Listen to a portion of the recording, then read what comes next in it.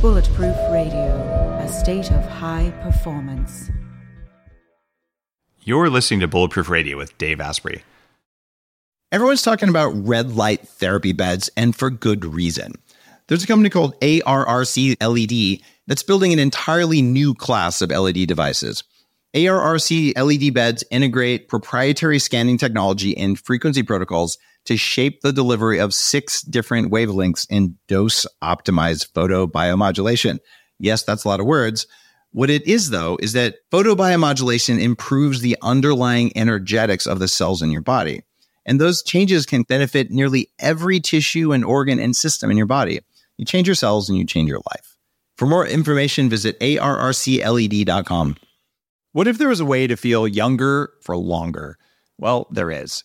Your body needs something called the NAD+ molecule to help you age well. When you're young, your body makes a lot of NAD+, and that helps you make energy, it helps you keep your DNA healthy, absorb nutrients well, and it protects your cells from stress.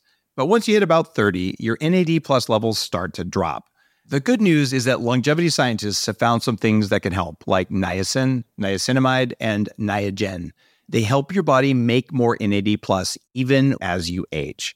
All 3 of these are in an amazing formula called Qualia NAD+. Check out Qualia NAD+ risk-free for up to 100 days at neurohacker.com/Dave15 to save an extra 15%. That's neurohacker.com/Dave15, Qualia NAD+. It's what I use. Today's cool fact of the day is that a lot of vegan products aren't actually vegan. Most bread you buy at stores today has a preservative known as calcium caseinate in it, which is a byproduct of dairy manufacturing. Now, I wouldn't eat bread because it has wheat and because caseinate isn't good for you, but vegans maybe ought not to eat most bread either. What if there was a way to level up your energy, get rid of stress, and take more control of your body? Welcome to Quantum Upgrade. This is a new technology that taps into quantum energy to help you feel amazing. Quantum Upgrade has a lot of different products that help protect you from EMF and help activate your body's natural healing abilities. You can expect better sleep, more resilience, less stress, and better blood flow. The cool thing about Quantum Upgrade is that the products are backed by a lot of heavy-duty scientific studies, and there's a new measurable upgrade. You can now use Quantum Upgrade to increase your consciousness levels between 1,400 and 2,200 on the Hawkins map of consciousness. If you don't know what that means, do some research because it's impressive, it's fun to learn about, and it's something that I've come to understand. Ready to try Quantum Upgrade? Visit quantumupgrade.io/Dave for a 7-day free trial. We're here today with Linda Bernardi, who's an author, entrepreneur, speaker, and innovation provocateur. And she's here today to talk about constructive disruption. She's got leadership experience spanning more than 2 decades, and she's really interested in promoting innovative, disruptive ideas and technologies, and she's actually the author of an upcoming book she's going to be telling us about. She's helped organizations and people break free of their comfort zone, defy conventional wisdom, and shatter outdated paradigms. So you can figure out that's why we would invite her to be on the show. Shattering outdated paradigms isn't just fun, it's actually profitable too. And as the creator of the Bernardi Leadership Institute, she's engaged with companies all around the globe as a speaker and coach and consultant. She's an active entrepreneur. She's a technologist and an educator, an investor, and a board member. In fact, she and I have a lot in common that way. And she's the founder of Stratera Partners, which is a technology strategy consulting firm. On top of all of this, she's got a master's degree in applied statistics from UCLA, and she just became a Vinyasa yoga instructor right in the midst of launching her new book. And we found that particularly interesting on the blog, how high-performance people like Linda can actually find a way to work in that side of things as well in order to increase their own performance. Linda, welcome. Oh, thank you. Thank you very much for that wonderful introduction. Well, tell us a little bit about yourself and your unique philosophy of constructive disruption. Why do people need to know about this? Well, so my philosophy has always been, unless we disrupt, and disrupt in the most positive sense, we are not going to be able to innovate. And that really started when I joined BBN, a think tank, right out of graduate school, where we had about 6,000 to 7,000 scientists, and we effectively looked at, solving very complex problems. And to do that, we first had to start from scratch. So when you try to solve a problem and you have to go from a particular paradigm, you're going to be highly limited. So we had to look at every problem, whether it was way back looking at how do we design ARPANET, which became the Internet, how do we design the first switch for routers, or how do we design the first operating system. It really requires that you start from scratch. And unless we do that, we are highly limited. And so when there's this concern about disruption, change, it forces people to start from a point that they're at. And it's very difficult to truly innovate unless you're willing to look at any problem that you're starting from the beginning. So constructive disruption, or what I call disruption, is necessary in order for us to innovate, whether we're innovating in technology, whether we're innovating in our life, whether we're innovating in our health. We have to be able to sort of embrace the possibilities that disruption brings about. Okay, so walk us through what a constructive disruption would look like. If we kind of just, instead of calling it constructive disruption, just call it disruption, and we take the example, I'll give a couple of examples, one that works and the other one that doesn't. And using an example that a lot of the listeners might identify with, if we use the example of Apple, when Apple was a computer company and Jobs came out with trying to sort of introduce music with the iPod, and it completely disrupted the music paradigm, right? Because prior to that, we had Netscape that had failed. Everybody thought that was insane. Here you are, a computer company really entering the music world. You completely disrupted your business model because iPad had nothing to do with computers. The rest of it is history, right? It changed the entire way that music got accessed globally.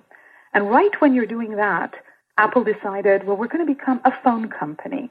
Well, that's disrupting really my computer business and my music business. Now I'm going to go after the phone business.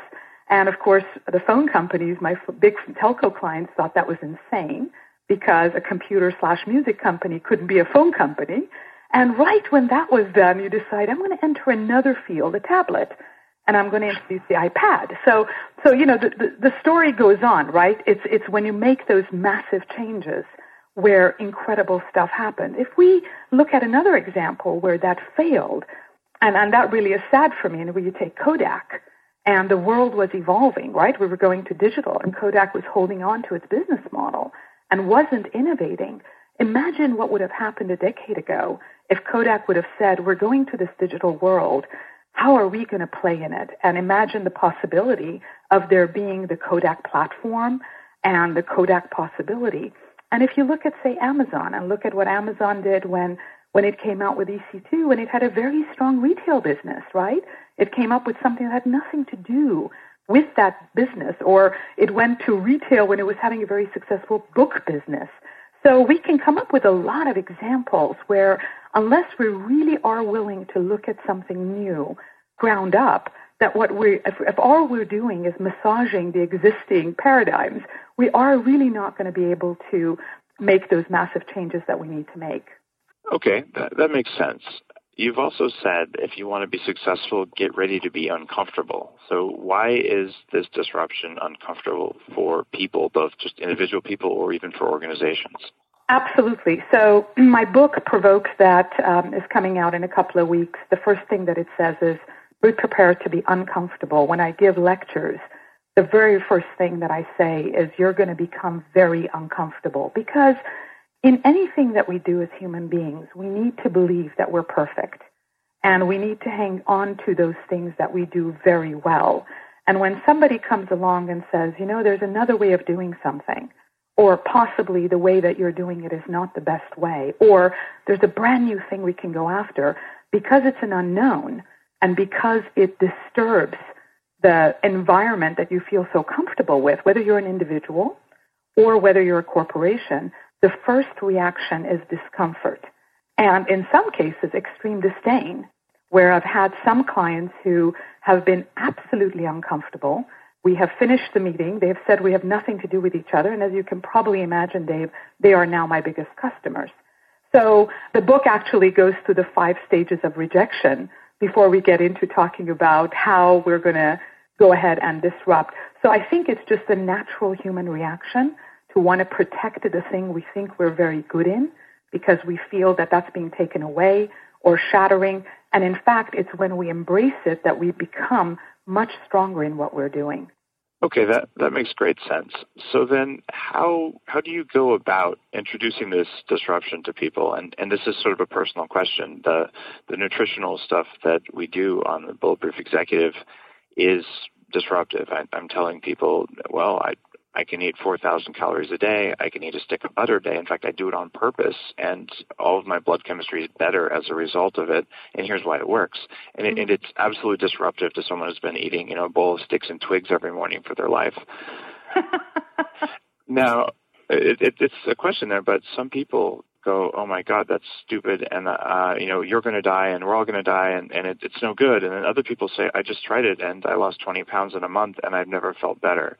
Mm-hmm. So what's the difference between those two personality types, and how do you approach the people who are maybe change resistant?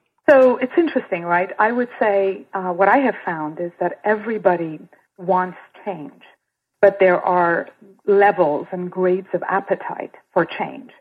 If we talk about an individual level, I think it's because we have been taught these things, right? And so shattering that belief that if I eat a stick of butter a day, that's, of course, going to clog my arteries.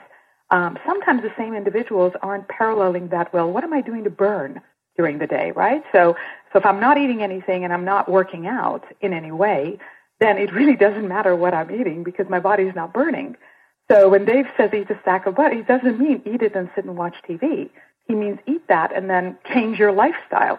So I think the issue is that deep down individuals have a discomfort about changing things. I'm finding that there are some individuals, hopefully over time less and less, and definitely far less in the younger, below 40 population than above, that embrace possibility.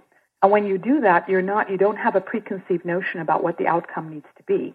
You're willing to experiment because you're intrigued. You want to challenge your body. Part of it is the appetite for challenge. Part of it is, frankly, lack of laziness. Because when you're proposing something, it requires that the other person has to take action. And action has an unknown, right? It's an experiment. And you have to be willing to do that experiment, maybe another. And so at a personal level, I think that's what I encounter is that people are afraid of change. They're afraid of changing life routines. And that might be one of the reasons why people resist things. It's interesting that you sort of call out the difference in age groups there. I'm pushing 40. I turn 39 in a couple of weeks. But I find that I'm spending a lot of time on the Bulletproof Executive with people who are 10 plus years younger than me and are just so involved and so interested in this. And then there's another group of people who are older than I am too, who are basically saying, I'm ready for change. I don't want to feel the way I'm feeling. I want to perform better. I want to do better. But I do see what you're saying, where people maybe just embrace change more easily when they're younger. But people who are older are generally wiser according to tradition. So is what you're saying sort of kind of a natural process that as people become more senior at companies, they become older, they become more change resistant because they're older? I mean, is this mostly just driven by age? Honestly, I'm finding more and more, let's backtrack for a moment. As the economy is changing and people are staying in jobs longer, and the envelope as what is the age is changing. The age of entrepreneurs that I deal with or the people that I work with, my youngest genius entrepreneur is 17 and the old one is 70. So that's a pretty large gap in age. That particular 70-year-old is a phenomenal 70-year-old. I don't sit with him thinking I'm with a 70-year-old because every time we're talking, sparks are flying.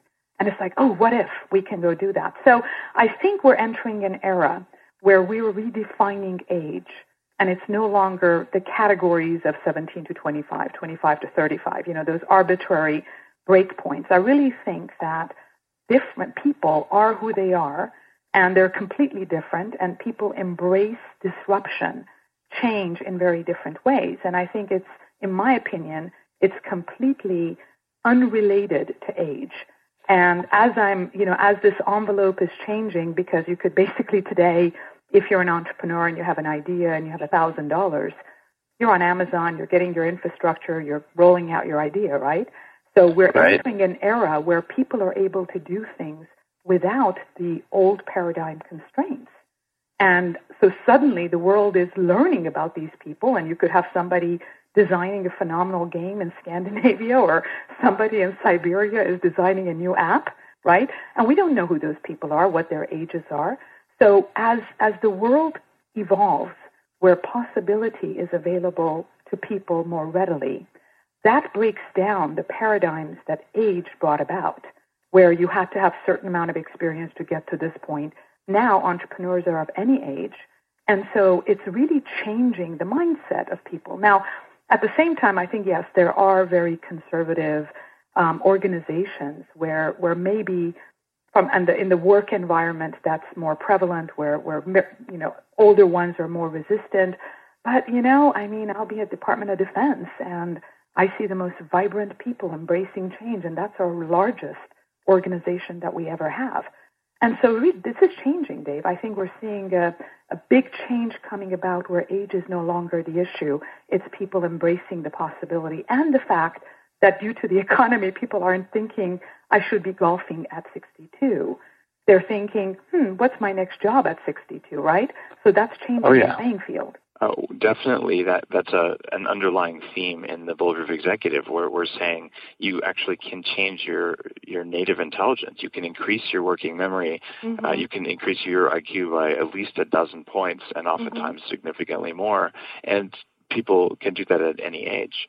So what you're saying then is that it's much more important to look at where you fit with your comfort level around change and how comfortable you are embracing disruption. That's far more important than age when it comes to looking at how you can interact in sort of the new economy that's coming around. Absolutely, yes. And I think I would just add on to that it's about becoming comfortable with change and pushing yourself to embrace change, whether that's change in how you adapt to technology, because probably you're and my grandmother right now are iPad using, Skyping people. And so, that's a change, right? So that generation is now completely evolving. They're embracing technology the same way that a 9-month-old now can interact with technology. And barriers for what is permissible in age are changing. So it's really making people comfortable at all levels, individual, corporate, global, that change is a wonderful thing. And the worst that can ever happen if you try to disrupt is a momentary change.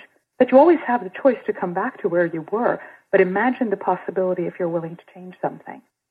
Linda, you're talking about how these massive shifts are changing and how different age groups are beginning to interact with technology.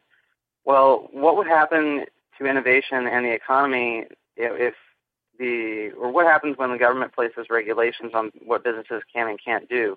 Does that limit the ability of individuals to perhaps pursue these ideas? Does it help them? What do you think the role is there? Well, I think the government can put limitations, but I think we have now entered an era where individuals globally feel completely empowered about what it is they can do, the use of technology. And, I think that this is far less an issue, in my opinion, now globally than it would have been in the past, particularly with mediums like social media, where communication is occurring. Even in the tightest government-regulated countries, there are still ways to speak and express. I think that we're entering an era where government regulations, I'm finding less and less of them that are going to control human behavior. Well, then, if you're let's say you're the lowest paid member in a company, so you're in an entry-level job, and what kind of power then do you possess in a company that's maybe less regulated, and you have all of these sort of change-embracing abilities? What does that mean for you and your power? So here's an interesting paradigm. Think about that same lowest paid individual. Before we answer that question, let's sort of look at that person's, the rest of his or her life. That person is still completely connected to the world if they choose to be. They can interact, they can evolve, they are using technology.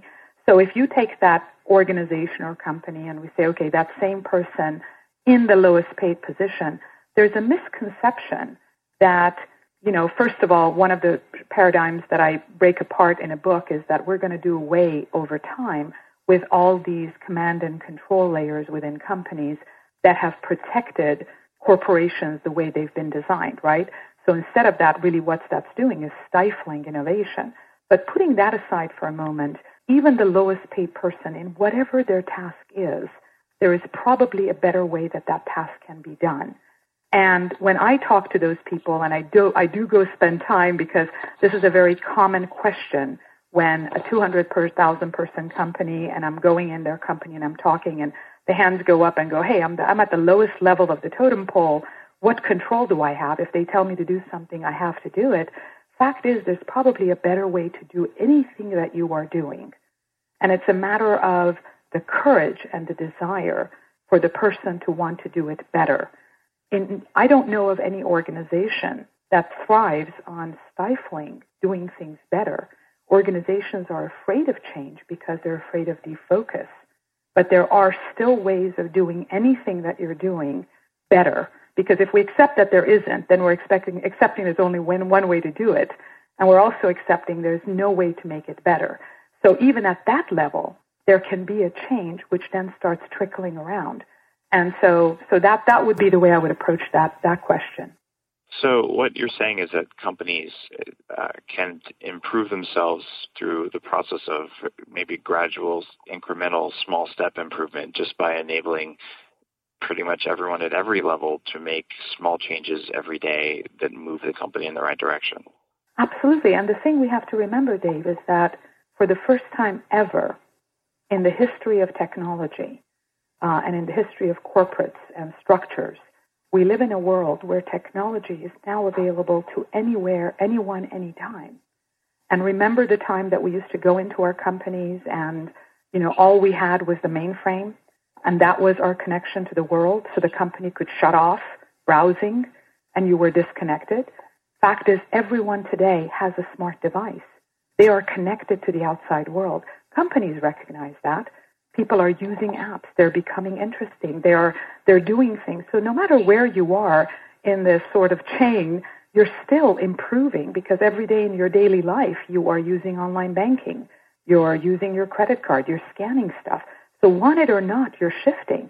So that inevitable shift, no matter what level of a person we're talking about, is occurring in their daily life. So corporations understand that that's coming in, and there's absolutely zero value in controlling or limiting what that person is going to do because they have their smart device and they're connected at any time, right? And remember that now people are connecting through mediums like social media and they're talking about things. So corporations actually have a strong vested interest to make sure that the employees are satisfied because there are a lot of channels for people to talk about. That's definitely true. In my day job, where I spend most of my time during the week, I'm a vice president at an internet security company. So I deal with that intersection quite a lot. And you have an absolute point there that because people are now empowered, they can help a company perform better. And I was really struck by your incremental comment there about how that works, because the nutritional things that we recommend for people to become higher performance on the website, it's not do this diet and you're wrong. It's a map that says every time you're sitting down, here's a guide to choosing incrementally a food that's going to do more of what you want it to do to increase your personal power. Right. And you can't go wrong with a map like that. You can go left, you can go right, but the next time you sit down, you can go left or right. So it's not like I failed or I didn't fail. And it's an incremental approach to improvement versus sort of an all or nothing model, which I don't think works for companies or for individuals, not anymore. Correct. And I think that companies, up until about 2 years ago, I'd be struck when I'd be going into a very large company, over 100,000 people in a variety of different verticals. And we would be talking about this social enterprise, the social power, and I would hear comments like, oh yeah, that's Facebook, that's what they do in the background. Believe it or not, one of the biggest things we now spend time on in how are we going to use the social enterprise fabric better internally and externally. And so in a phenomenal way, this is changing how people are perceiving their daily tasks. So to go back to the first question, which is, well, if you're sort of at the lowest level and you're doing something, you're still highly connected. You still have an influence. And so technologically, this is a phenomenal time to be in terms of the possibility to innovate. Okay, so you sold me on the idea that innovation is happening and that disruption is important. In fact, disruptive technology has been a part of my job title for almost 20 years now. Good God. And when I definitely believe this, but I've also seen some times when like a lack of dissension or lack of disruption or sort of groupthink comes into place, and this happens in groups of people, it happens in companies. Do you have any examples of where really negative things have come out from groupthink? I honestly don't. I have a lot of negative examples of what happens when it doesn't happen. I think I shared with you Kodak as a company that was phenomenal, and it decided to really not look at what's happening in the world and not sort of disrupt. And I wouldn't use the word dissent, because disrupt in this model, the way I use it, is around really changing a business paradigm, experimenting with different possibilities. And dissent might imply sort of some sort of a negative action. But in the disruption world, if we take another example, it would be RIM and BlackBerry, and the fact that RIM really chose to not really look at what's happening in the outside, right? So I was a 9-year avid BlackBerry customer.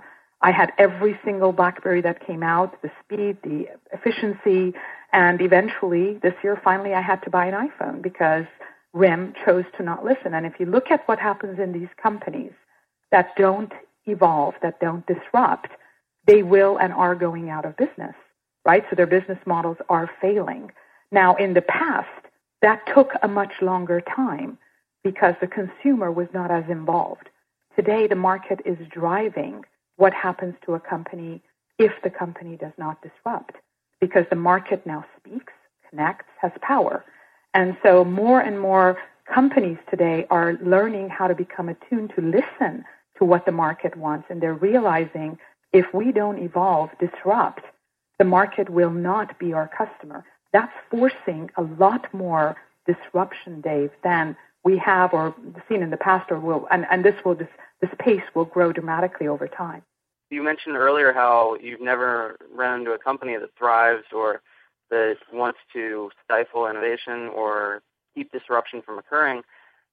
My mom is a public school teacher, and a lot of what they have to do is they have to match these standards, SOLs. And I was wondering, that doesn't seem like a very disruptive environment. It seems like everyone is trying to meet their standard and being tested to the exact same paradigms. And do you think that's really a place where disruption can occur easily, or do you think the current school systems and colleges are set up in a way that encourages critical thinking instead of lack of disruption?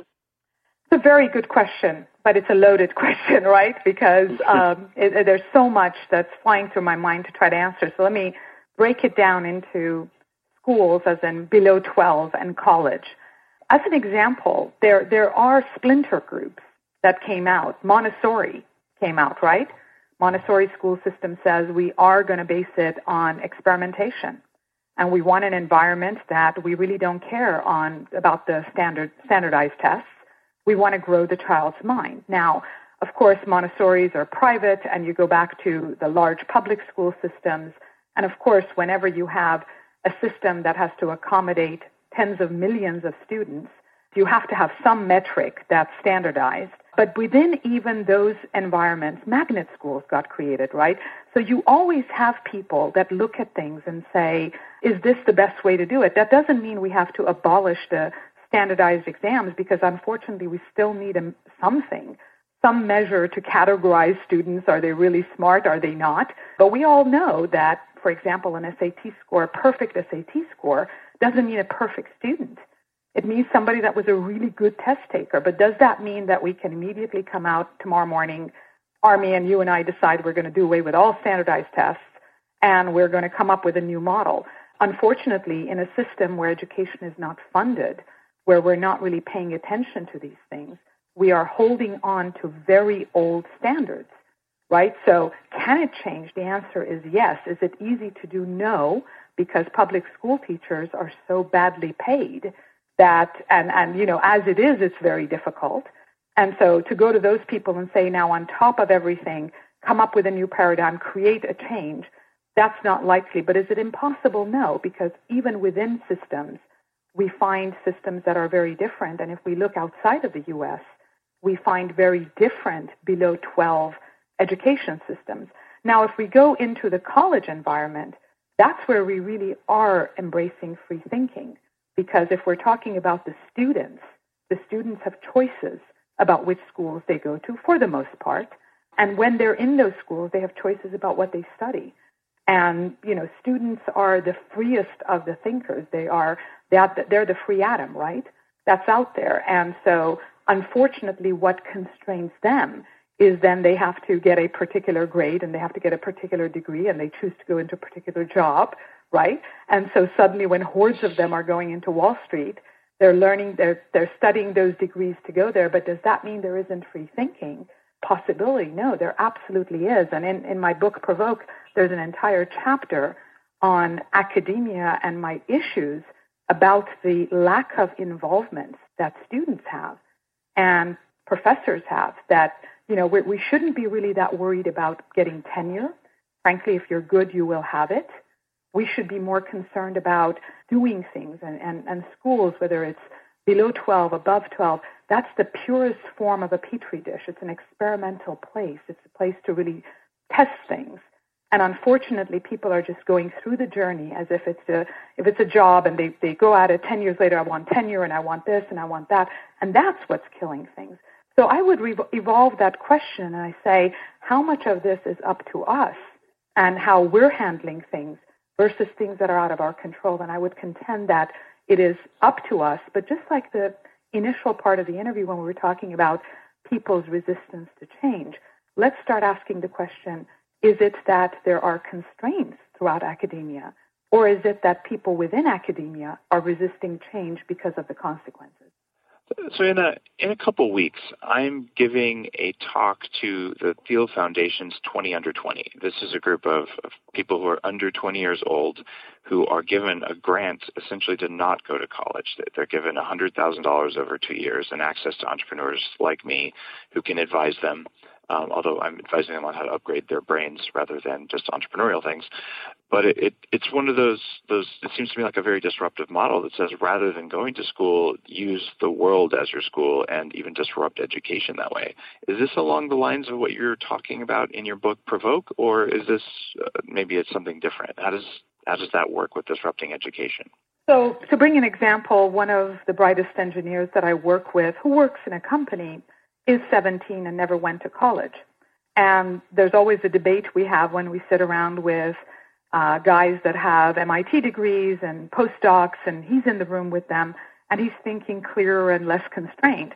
Now, that's an unusual event, right, because this person is self-taught, so driven that overcomes that. So, you know, so those possibilities are definitely there. Provoke doesn't necessarily say that you have to be anti-something. It just says wherever you are, it can be done differently. So, yeah, I mean, a program that takes gifted people and gives them money and explores possibilities, magic is going to happen, right? Now, does that mean that that's what always has to happen? No, that's relative to the person receiving it, because there are instances, and that may happen in the group you're dealing with, Dave, that it's not the matter of the money. People will get the money, but they don't know what to do with it. And then there will be those who will get it, and they'll see this as the nirvana of making the impossible become possible. So that opens up the whole area of entrepreneurship and you know what happens when we pour money into entrepreneurship, and that's another couple of chapters in the book. talking about that. But I think that that's an example of where something could happen by looking at things differently and taking these group of students. And I'm assuming this is a case where you're going to study them over time to see what happens. That would be my assumption.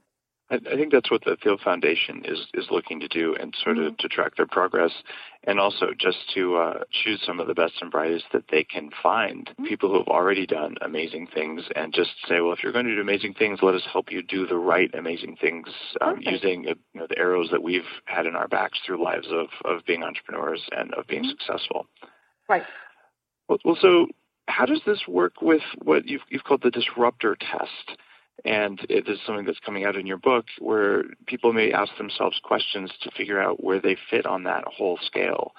I'm guessing that these entrepreneurs pretty much would score very high on the disruptor test, but tell our listeners a little bit more about what is that test? Well, first of all, the biggest question that comes up, whether I'm talking in a university or a big corporation or an environment, for example, at a conference that has people from different corporations, there is a misnomer that people think when we're talking about disruption, it implies everybody is an entrepreneur or should be an entrepreneur, or that entrepreneurism is necessarily the thing we all want to be.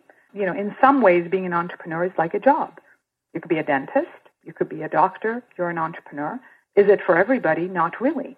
And so part of the sort of the clarification that I make to people, and almost I have to tell you, they get so excited by this, is that you could still disrupt without necessarily leaving your job, putting your house on mortgage, raising money because you had a dream about a company. That's good for some people, not good for others. And so the sort of the disruptor test concept is where is your appetite and your own personal desire to change whatever it is that you're doing, to do it better, to do it differently, right? I mean, if you're, for instance, in HR, which is not necessarily a tech environment, et cetera, how could you be doing things differently that changes the way that you do things? And if you're changing and disrupting and there's positive that comes out of it, which is efficiency, you're being happier about what you're doing, all of those are positive outcomes. And that doesn't necessarily break things down. So there's a misconception when people hear disruption that they think that it's always about breaking down everything, restarting. No, it's maybe changing the way you look at things. And there are people in any capacity that I meet that are intrigued by that, and they live their lives by that, and it motivates them. And then there are others that are very afraid of that, and hopefully by the end of the talk or the 2-day session, they become very comfortable that, wow, this is almost at an early stage a thinking process. Am I willing to give myself the permission to think about what I'm doing differently? And that is the very first thing that I ask people to do. And sometimes people really stop and say, well, of course I give myself permission. And then they go, no, you're right, I'm not. Because I'm so afraid nobody's going to allow me. Therefore, I never take the first step. And if you go back to the original question of whether somebody in the lowest level of a company can do that, imagine if every level started doing that. And if every level started ranking higher on the disruptor capacity, then change would happen inevitably, right? Yes, and I think that you'd also find a very high-performance organization if everyone thought about what they were doing and looked for ways to do it better, even across their own life as well as in the company. I think what you end up with is people who are continuously improving themselves and continuously improving their companies at the same time. And it's that line between the two that's really where the Bulletproof Executive blog lies. It says if you improve yourself, you can improve whatever it is you're doing. You can be better at everything, whether you're an artist who's selling your own artwork on display at a museum or at an art gallery, or whether you're doing the traditional Silicon Valley or the small company startup. It doesn't really matter, but every day make decisions that are better and you can be more efficient. And so by your definition of sort of the disruptor test here, it sounds like people can even disrupt their own life, when they wake up in the morning before they even go into work.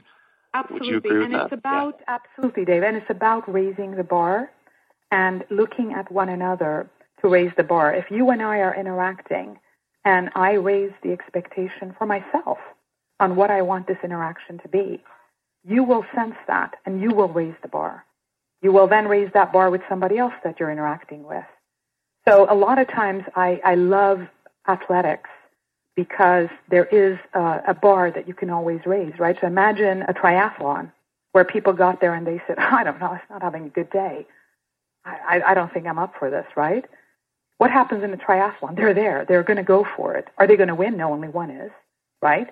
But they stimulate one another to go forward. And it's not because everybody is going to win, but it's because everybody wants to achieve that very high bar. I believe that humans have enormous capacity. And what's happened in the structure of academia, entrepreneurism, corporations, government, we have brought in so many systems of control that we've taken away that power. So I fundamentally believe that probably there's an 80% higher intellectual capacity that people have that they're just not expressing.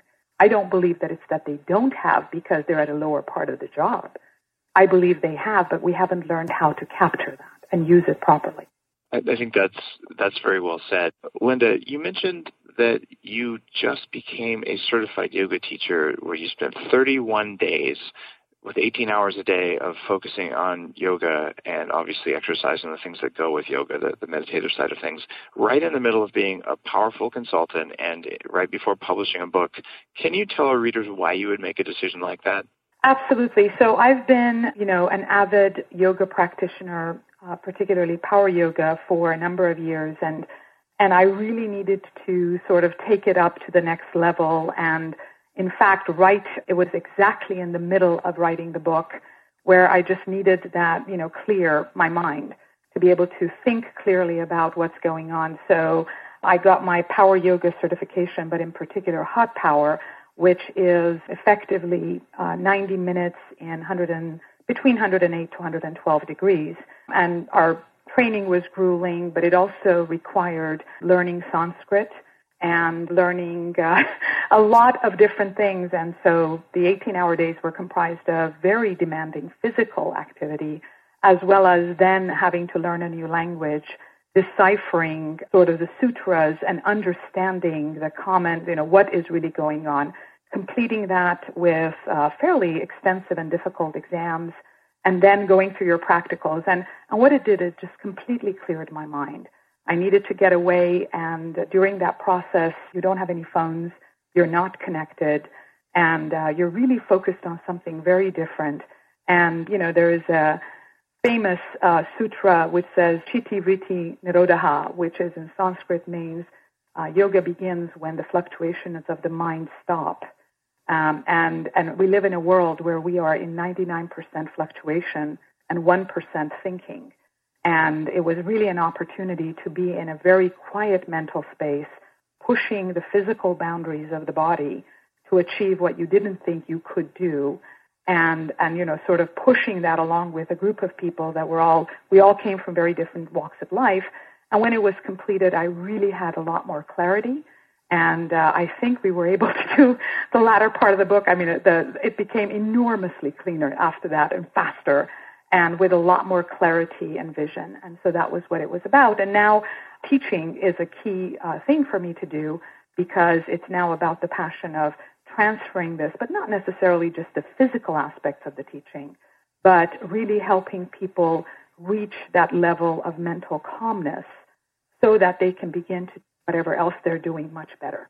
I love your description there. I advise people that I work with as a mentor to take up yoga or to use other techniques to help to calm their mind and to deal with stress, because so many people are basically letting their mind get in their way because they just don't have control of their brain. I went through a similar process when I was writing my book.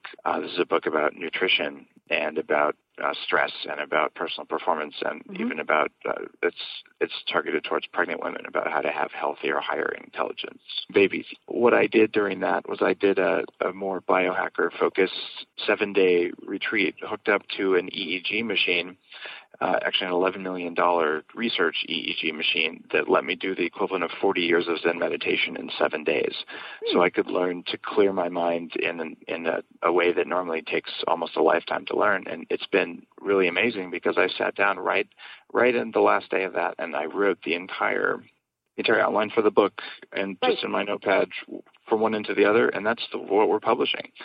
So yeah, once you get out of your own way, it's amazing what you can do. And I find it really intriguing that you chose a similar path in order to also help your own mind focus and get clear. I think, Dave, you just hit on a very critical, the sentence, which, it really deserves a moment of conversation, which is a book you and I ought to write together, which is called How Do You Get Out of Your Own Way? Because that is, in fact, the whole core of the problem. It isn't when the questions came up about how do you disrupt if you're not in an environment you can disrupt? How do you do this when this is not possible? Truth of the matter, it's all about you and what you have in front of you, whether it's physical things you want to achieve, whether it's anything. It is we who are in our own way. And it's a brilliant topic of a book you and I need to write together, because once we learn how to remove ourselves from our own way is when everything happens. And disruption is right now stifled, whether we're talking about education, innovation, companies, government. Everything is stifled because of how people, the limitations they put in front of themselves, not about limitations that fundamentally exist. Now, granted, it takes us reading a lot of books, which probably you and I have, to learn how to remove ourselves. But that is the passion of yoga, is helping people realize that one step at a time. It is indeed, and it applies so much more than people realize to ultra successful people. I sat in a room I've done for quite a while, breathing exercises. Mm-hmm. And one's called Art of Living. And I've done them in rooms full of people whose net worth certainly exceeds, $50 million. People who have been incredibly successful entrepreneurs over and over and over. Had a hard time breathing. Yeah, well, they're all there because they recognize that taking some time to work on the hardware of their body through breathing was actually affecting the software, their brain, and that it was making them better people and better entrepreneurs. And that's one of the techniques that we talk about on the blog, and obviously something that you just spent a lot of time on over the course of your training in yoga. But I think it's key to being able to disrupt and being able to create and innovate, to be able to, like you said, get out of your own way. Well, I'm really glad that we got to talk about this as part of the interview, and I can't wait to read your new book, Provoke. Absolutely. So they can find me by www.lindabernardi.com, LINDABERNARDI.com. My book, Provoke, comes out on Amazon November 3rd in paperback, and a few days later, I think right around that time, an ebook on Amazon, then Apple, Sony, Barnes & Noble. And whether it's the ebook or the paperback, absolutely, I encourage people to read, because I'm hoping what will happen is, without a doubt, at the beginning they will be very uncomfortable. I'm hoping they will sustain through and they will be highly entertained as they read it. But it's also a very critical way of looking at all the components that play in going from disruption to innovation. And I want, people to, particularly at a time now where we're looking at things like Groupon going for an IPO, and I want people to look at that and say, does that make sense? Is that really, innovation? Is that disruption to innovation? Is that financial model making sense? And I just want people to be part of the dialogue, and they're invited to become members of the culture of disruption. In fact, when they get their book, there'll be a membership card in there. And the many talks that I give, people get membership cards. I invite people to my blogs, to communicate, and become part of what I hope will make us better as a society. Well, that's a great goal, and one that I very much support. Linda, thank you so much for spending time with us today here on the Upgraded Self Radio. My pleasure. Thank you so much. Thank you so much, Linda. Thank you. You can find links to everything we talked about in the show notes, which will be posted at bulletproofexec.com. If you enjoyed this, you can help us by leaving a positive ranking on iTunes. Thanks, everyone, for listening to today's show. Take care. Hope to see you soon. The Human Upgrade, formerly Bulletproof Radio, was created and is hosted by Dave Asprey. The information contained in this podcast is provided for informational purposes only and is not intended for the purposes of diagnosing, treating, curing, or preventing any disease. Before using any products referenced on the podcast, consult with your healthcare provider, carefully read all labels, and heed all directions and cautions that accompany the products. Information found or received through the podcast should not be used in place of a consultation or advice from a healthcare provider. If you suspect you have a medical problem or should you have any healthcare questions, please promptly call or see your healthcare provider. This podcast, including Dave Asprey and the producers, disclaim responsibility for any possible adverse effects from the use of information contained herein. Opinions of guests are their own, and this podcast does not endorse or accept responsibility for statements made by guests. This podcast does not make any representations or warranties about guest qualifications or credibility. This podcast may contain paid endorsements and advertisements for products or services. Individuals on this podcast may have a direct or indirect financial interest in products or services referred to herein. This podcast is owned by Bulletproof Media.